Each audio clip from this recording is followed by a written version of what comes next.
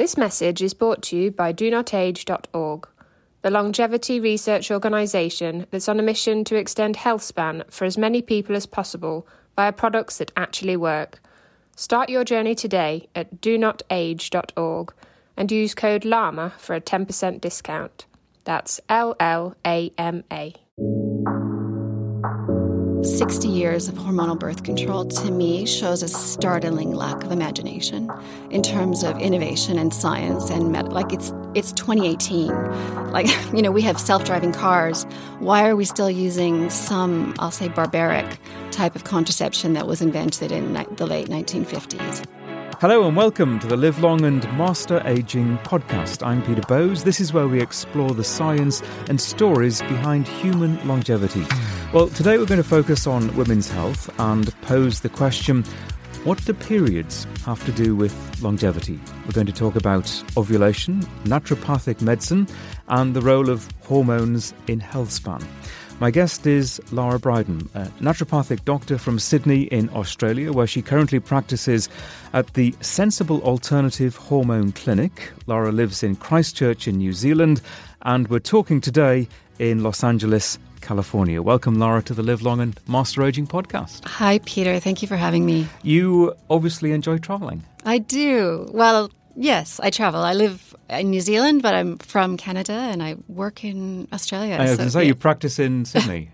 Yeah. How do you manage that? I fly there. I commute there 4 times a year for 2 weeks, and then I just do an intensive time in my consulting rooms with my patients, and I like it. It's a way to reconnect with my patients, and that informs the rest of my work, the writing that I do for the rest of my work. And so obviously the remainder of the time you can consult remotely using technology. Yes, I do a few Skype consults with my existing patients. So let's talk about your qualification, naturopathic doctor. Can you explain what that is? So we receive 4 years of postgraduate training. So I have a science degree prior to doing that. And then we're trained to use nutrition, herbal medicine, nutritional supplements in the context of kind of similar to a general practice, helping patients with different conditions. I think there are at the moment 5 or 6 colleges, accredited colleges in North America for training naturopathic doctors. And I trained in the Toronto College, the Canadian College of Naturopathic Medicine. What's your science degree in? It's in evolutionary biology and ecology. Interesting. From University of Calgary. And that wasn't a direction that you wanted to pursue? I asked that question because I did something similar. Yeah. I studied biology many years ago, and then you get older and you have different ideas and different ambitions, and you head off into a different direction. I seriously thought about a career in academia, in research, and I actually published a peer-reviewed a paper in a peer-reviewed journal on sex differences in foraging behavior of bats. And I love that work, and the field work was the best part. But I'll tell you, Peter, it's a lot of work to be an academic. And at the end of the day, I just didn't know if I could, commit to that. So I started by posing the question, and your expertise is in, and you've written extensively about ovulation, about periods. And I pose the question, what do periods have to do with longevity, and what is the significance for women of their periods if you're looking at their life as a whole? It's not so much the period if we think of a period as just a bleed. I mean, to me, the bleed part of a period is just a necessary downstream effect of something far more important, which is ovulation and the making of women's hormones. And so I'm quite passionate about this. As a scientist, I can see that women's reproductive hormones, steroid hormones, obviously are an important part of how our body functions, and yet they've been left out of the conversation for some reason. Our current approach to women's health is to either, at best, not think about women's hormones very much, or at worst, treat them as a liability and use drugs to intervene or hormonal birth control to shut down women's hormones. And I'm just afraid that's going to have a large impact on women's health long term in terms of longevity. And so what is it more specifically about that process, about that cycle, that is underappreciated? The value of the hormones themselves. Let's contrast it with men. So men make testosterone every day in a nice little diurnal cycle, which is, quite quite predictable, quite easy to anticipate. And obviously no one doubts that testosterone is important for men's health. What's different about women's hormones is that we make them in a monthly cycle, but that doesn't mean they're any less important. We make them with ovulation. So we make the bulk of our hormones in the middle of our monthly cycle. And that's important for general health, even if, whether we're trying for a baby or not. One question I sort of pose is, would you ever say to a man, look, you don't need testosterone unless you're trying for a baby? So in terms of women, as they go through their lives, what aspect of these cycles is it that they are perhaps not paying enough attention to as they grow older and in a way that could perhaps affect their health span? I think, to be honest, the majority of women, at least I think 3 out of 5 women use hormonal birth control routinely to shut that all down. That is a kind of castration. So, that's the conversation I'm trying to start, is what cost do we as women pay when we give up those hormones to the drugs? Essentially, you're saying trying to reverse the natural journey of the body. Yeah, ignoring, a part of the body, a part of physiology that is quite integral to long-term health. And what are the implications of that? We don't know. There's been so very little research into this, into the long-term benefits of estrogen and progesterone. We do know there's been some recent research that estrogen helps to prevent the brain from Alzheimer's and dementia, which makes sense because estrogen is very important for brain function. Estrogen also talks to our what are called mitochondria. You must talk a little bit about mitochondria in your Quite podcast. A lot, yeah. Hugely They're important. hugely important. Maybe underappreciated. For longevity. I would actually think any conversation about anti-aging has to be primarily about mitochondria. And our primary energy source. Yeah. And so here's the thing about mitochondria and sex steroids. Sex steroids, so including testosterone, estrogen, and progesterone, boost mitochondria, speak to the mitochondria. And in turn, mitochondria are what makes our steroid hormones. That's where they're made. So it can become kind of a feed-forward cycle. Once the hormones start to go down or the mitochondria start to go down, that can worsen. And I think there's some theories of aging where that's, one of the main factors. Both estrogen and progesterone also help to support immune function. And the other factor in aging, long-term aging, is immune senescence. I'm sure you've talked about that in your podcast as well. We have, quite a lot. Yes, exactly. Yeah. You recently wrote an open letter to, just to quote the intro, every clinician, personal trainer and blogger who offers health advice without thinking about periods. This goes to the heart of what you're talking about. Yeah. Can you just explain, first of all, the motivation behind that and what you're saying? The title of that blog post is, If You're Not Thinking About Ovulation, You're Not Thinking About Health. It's sparked primarily about what I see amongst my patient population and my readers as well, who have followed, I'll say, a low-carb diet or a ketogenic diet or used fasting based on advice from mostly male bloggers and health gurus, and then find that they feel pretty good for a few months, and then 4 or 5 months into that, they lose their periods and they stop ovulating. And that's important. I guess that the purpose of my blog post was to try to bring that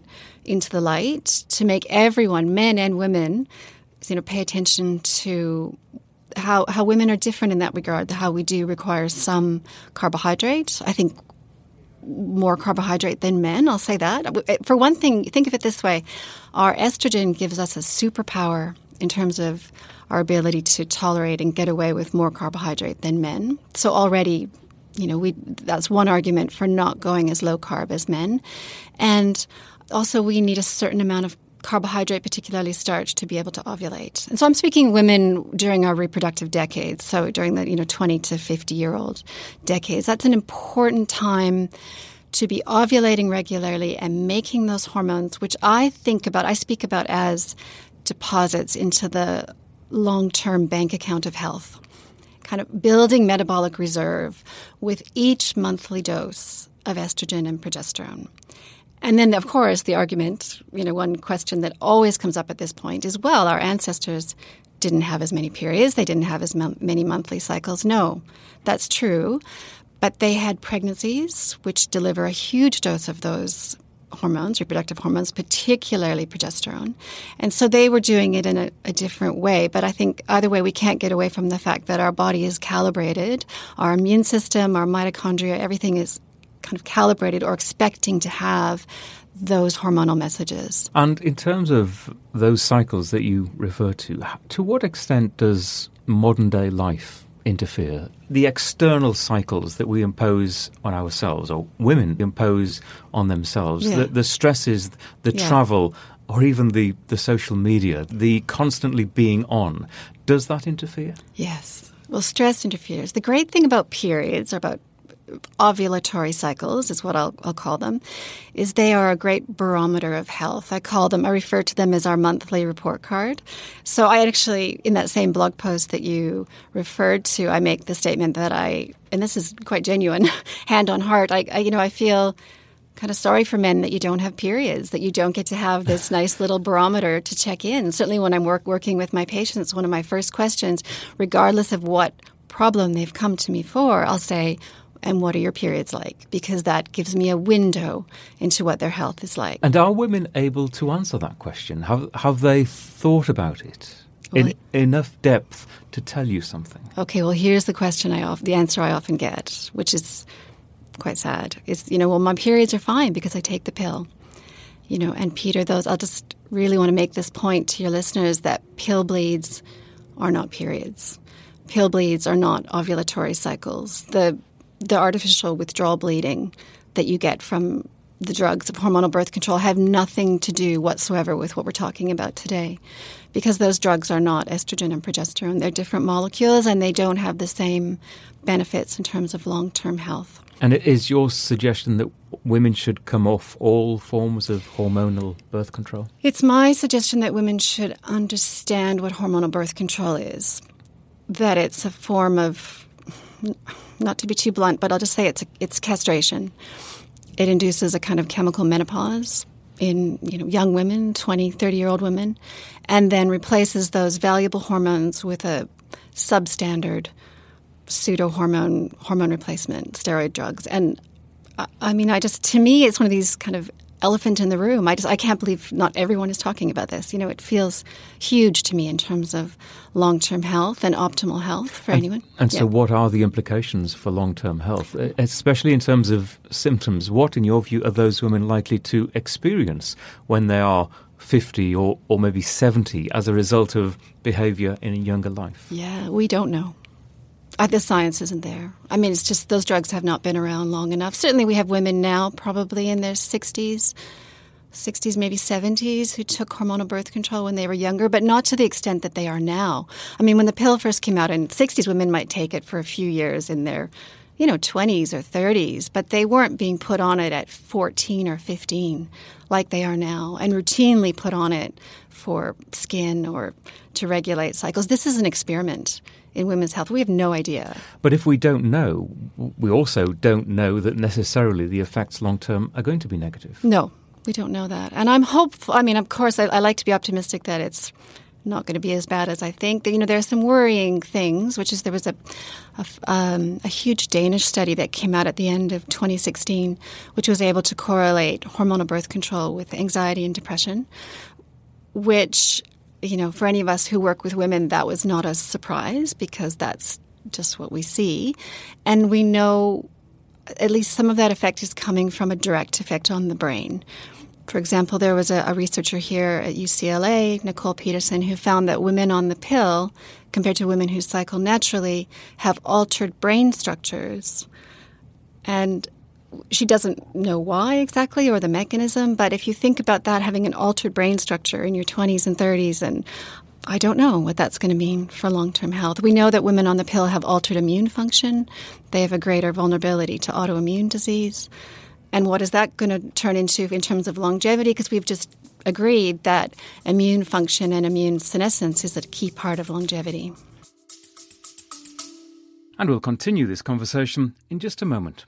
Hey, quick question for you. Are you someone who wants to be fit, healthy, and happy? And what if I told you you could get your dream body by simply just listening to a podcast? I'm Josh. And I'm KG, and we're the hosts of the Fit, Healthy, and Happy podcast. Listen, we get it. Fitness isn't easy. Carbs, no carbs. Just stop, okay? It doesn't have to be that complicated. And that's why we made this podcast. We get straight to the facts so you can become your best you. So the way to check us out is click the link in the show notes or search Fit, Healthy, and Happy podcast on any of the major podcast platforms. We'll see you soon.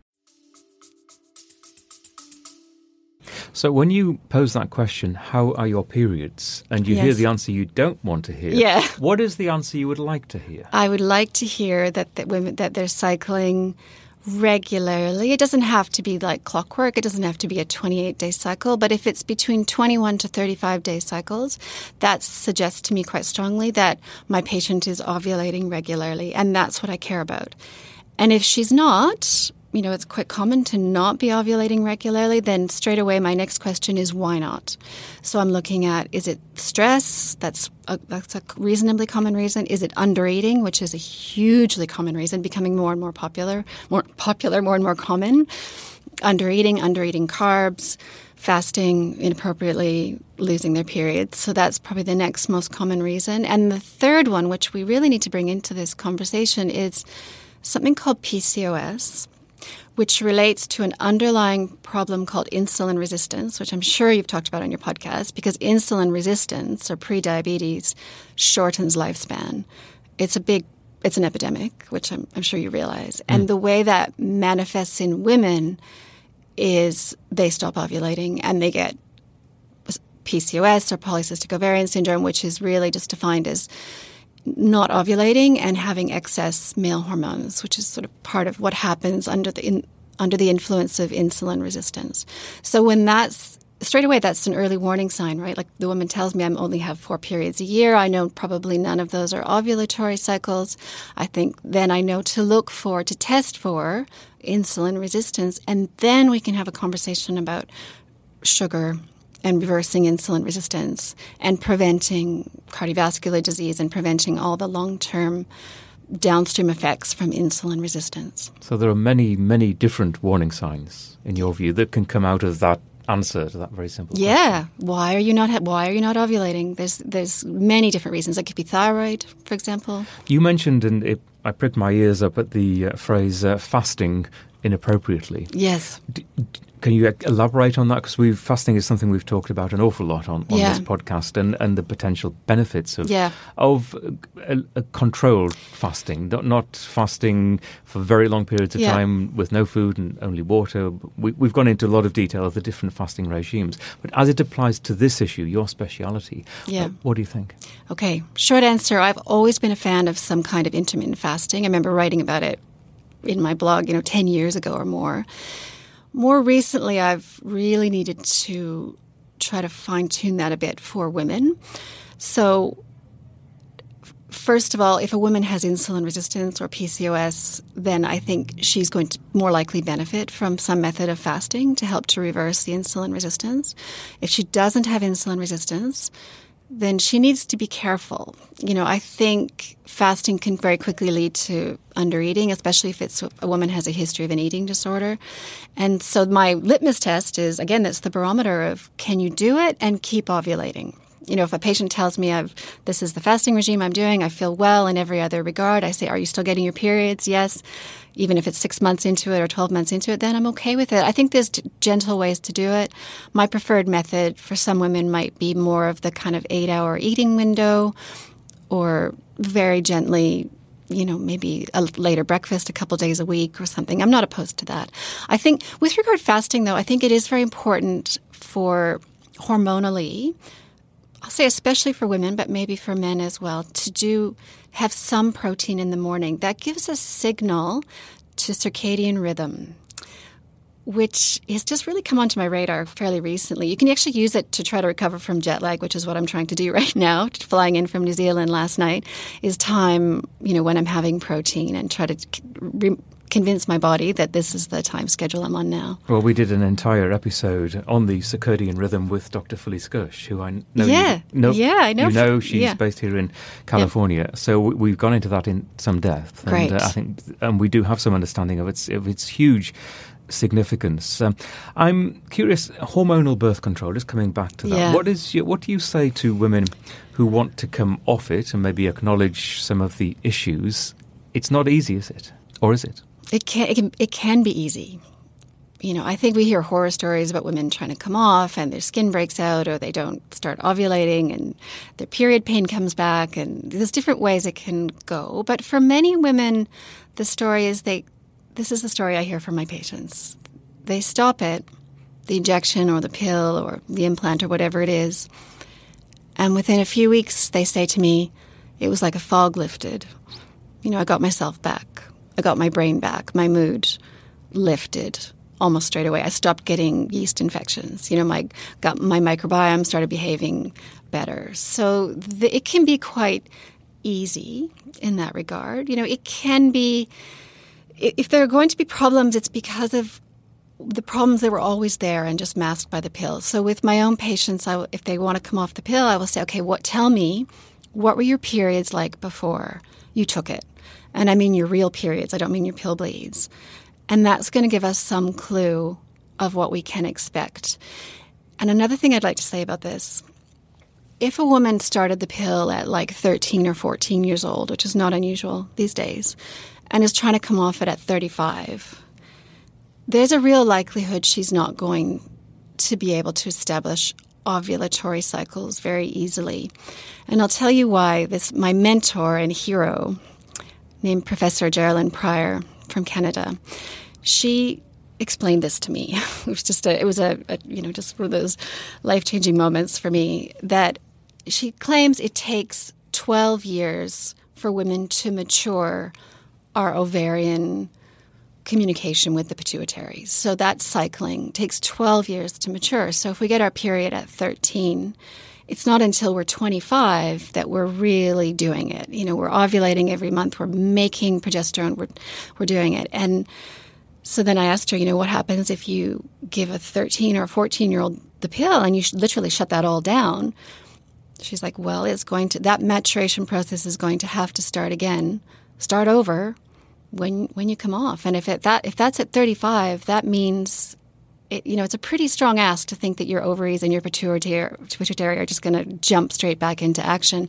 And particularly if at 35 you're suddenly just wanting to have a baby, that's why you've come off, you're going to end up on fertility medication potentially, which is worrying. Yeah. I imagine the first question that many women will ask if they're coming off the pill is, what is the alternative? That's the question I ask them. And if they're with my readers and in my book and with my patients in every situation, I do want to check in with them as like, how are you planning to prevent pregnancy if you want to avoid pregnancy? Because of course you can't just say stop the pill and you're on your own. And because they're taking it for a reason. Of course. No. So I think contraception, safe and easy and accessible contraception is important for every woman.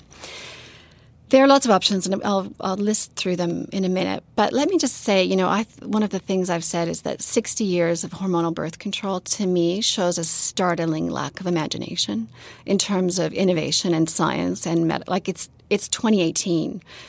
We have self-driving cars.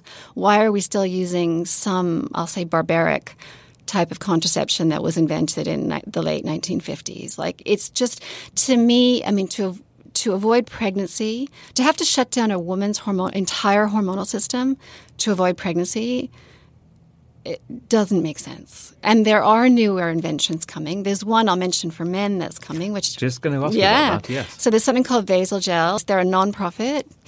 They're trying to bring to market it's essentially like a reversible vasectomy for men, but it's a one-time injection of gel into the vas deferens, and then a second injection when a man wants to have children. To me, that's a game changer. If we could get something like that, that's just going to change the whole conversation about birth control. And I know with that product, here's the crazy thing, no pharmaceutical companies want to pick it up. Nobody will pick it up to run it through the clinical trials.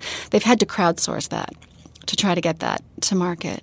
So I've got my fingers crossed that comes very soon to take some of the burden off women. And how much do we know about the safety of that? Well, they're investigating that. Obviously, we need to know that that's safe, of course. And there's hormonal birth control on the horizon for men. But I'll be honest with you, I don't see why men should have to take that. To me, that's that's exactly the same, to semi-castrate men to avoid pregnancy does not jive with me either. Well, I was going to say, if it's potentially damaging for women, exactly. Surely men, very different systems and processes going on, but it's still the same principle. I don't want to shut down men's testosterone to avoid pregnancy. So what we have at the moment is, we have condoms, which I do think are great. A lot of my young patients seem to think that's not an option, but I don't see why. There's some newer condoms on the market, some condoms that fit. In my book, I refer to, I think they're called One condoms. They've got 60 different sizes, which seems kind of obvious to me now. There's fertility awareness method for women, because here's the thing. Men are fertile every day. As women, we're fertile only 6 days per cycle. And it really is not rocket science to figure out when those 6 days are, and then to identify them, and then to either abstain or use a barrier method on those days. And so women have been doing that, for quite a few decades, just with their own thermometers and calculations and little graphs. But there's some products now that help you do that. I'll mention one by name because I'm a huge fan. I don't have any investment in it, but it's called Daisy.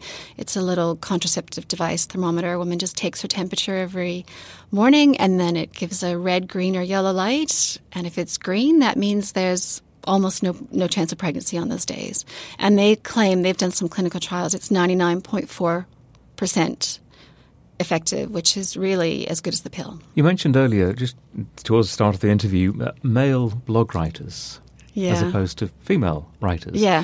Is there an issue there? Would you like to see more women, qualified professionals, stepping forward and being public about this issue?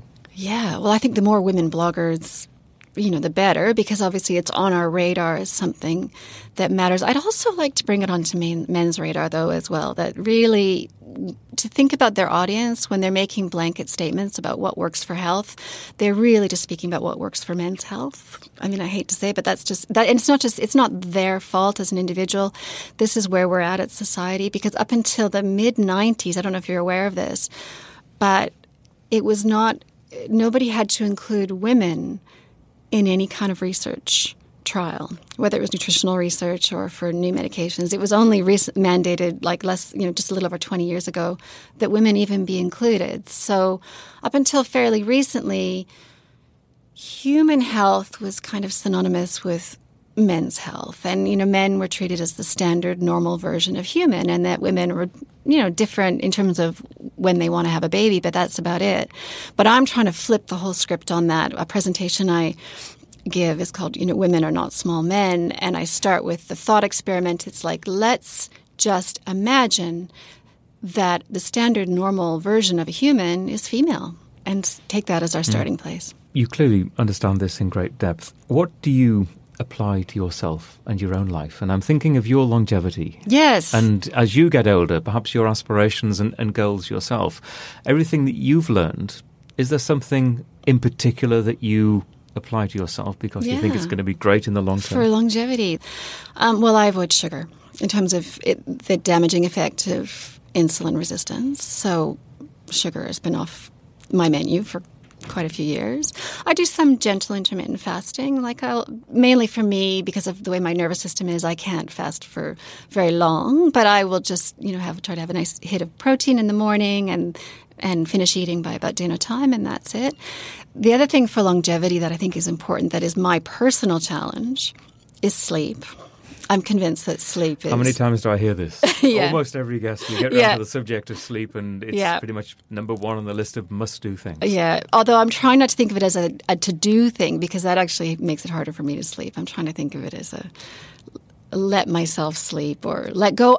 What I realize is I think I'm a little bit addicted to being awake. This is the way I've tried to change that. That for me is to let go of being awake all the time, being turned on, being sort of, Have you developed a sort of a morning routine or a late night routine to try to aid your sleep? I do. I think getting some morning light is important. I do. We get a cortisol spike in the morning. You probably know that. We get this within the first 30 minutes of waking. Our cortisol shoots way up, and that's normal. But to attenuate that, I do try to have a little bit of a morning practice, whether it's a walk if I have time or just standing outside. In the sunlight? Preferably. In the sunlight. I do morning, this is not longevity related specifically, but I do morning pages. I do like a little journal entry in the morning, which also I think helps me to settle down. And and in the evening, my biggest thing is to stop working by 8 or 8:30 at night and turn off my everything, turn off my notifications. Turn off all the devices, all the notifications. Yeah, for sure. Yeah. And I started by saying you must enjoy travelling. I don't know whether any of us really enjoy travelling, the physical process of travelling these days. But how do you cope with that in terms of the physicality of what it does to you? I mean, we're talking about cycles here. Our cycles, especially long distance travel that you've been doing recently, are all over the place. Well, I referred to using protein and eating for jet lag. There's different techniques you can to try to get your body on track as much as possible. I take melatonin to try to get my sleep back, get that early morning sun. I travel to those big overseas travels, maybe only a couple times a year. I'm just traveling between New Zealand and Australia isn't too hard. No, you're neighbours anyway. Yeah. Yeah. We talked about fasting. You say intermittent fasting. So you're talking maybe just for a few hours in a 24-hour period? Yeah, I've used the phrase intermittent fasting, but as applies to myself, I just do the more constricted eating window. So the time restricted 16-8 is exactly something like that. Do. Yeah, and for women specifically, the women, I know women because that's my patient population. If a woman has anxiety or sleeplessness or signs of that, what's called HPA axis dysregulation or a bit of adrenal axis dysregulation, then I'm very cautious with fasting in terms of how severe to do that. I like the timing of the protein in the morning.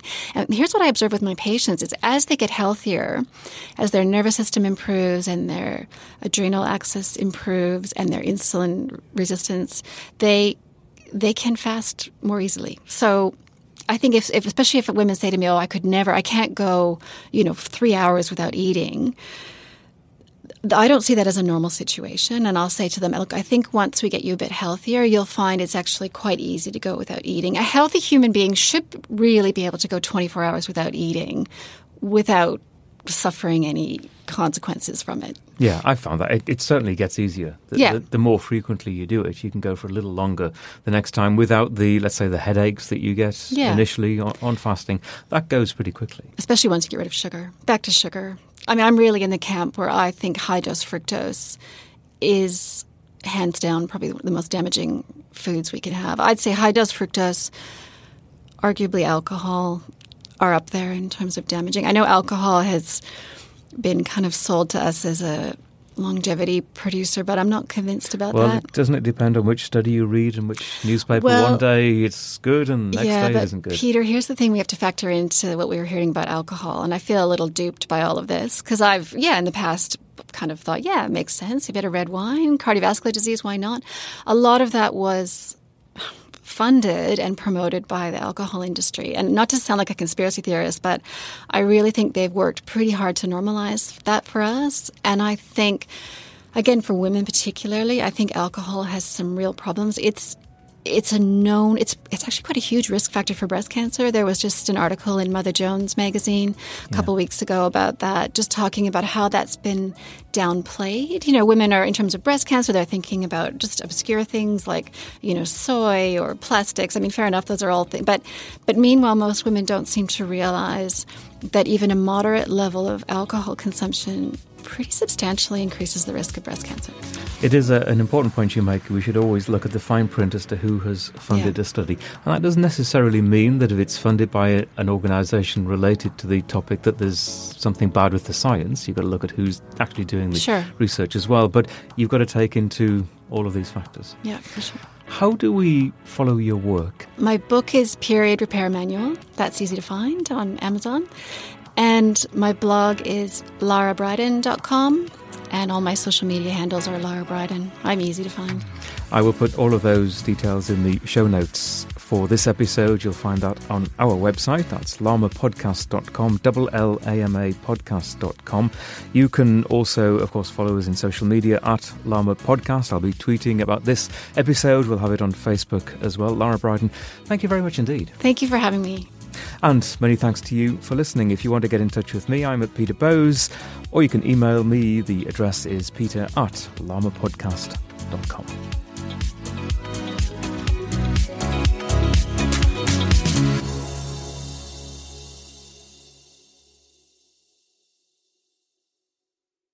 FlexBeam is a portable red light therapy device that's now being used by leading athletes, including the Norwegian tennis player Casper Ruud. Whenever you put the FlexBeam on, you feel it starts to work right away. I need something that can help repair all the fibers that I have broken in the nerves.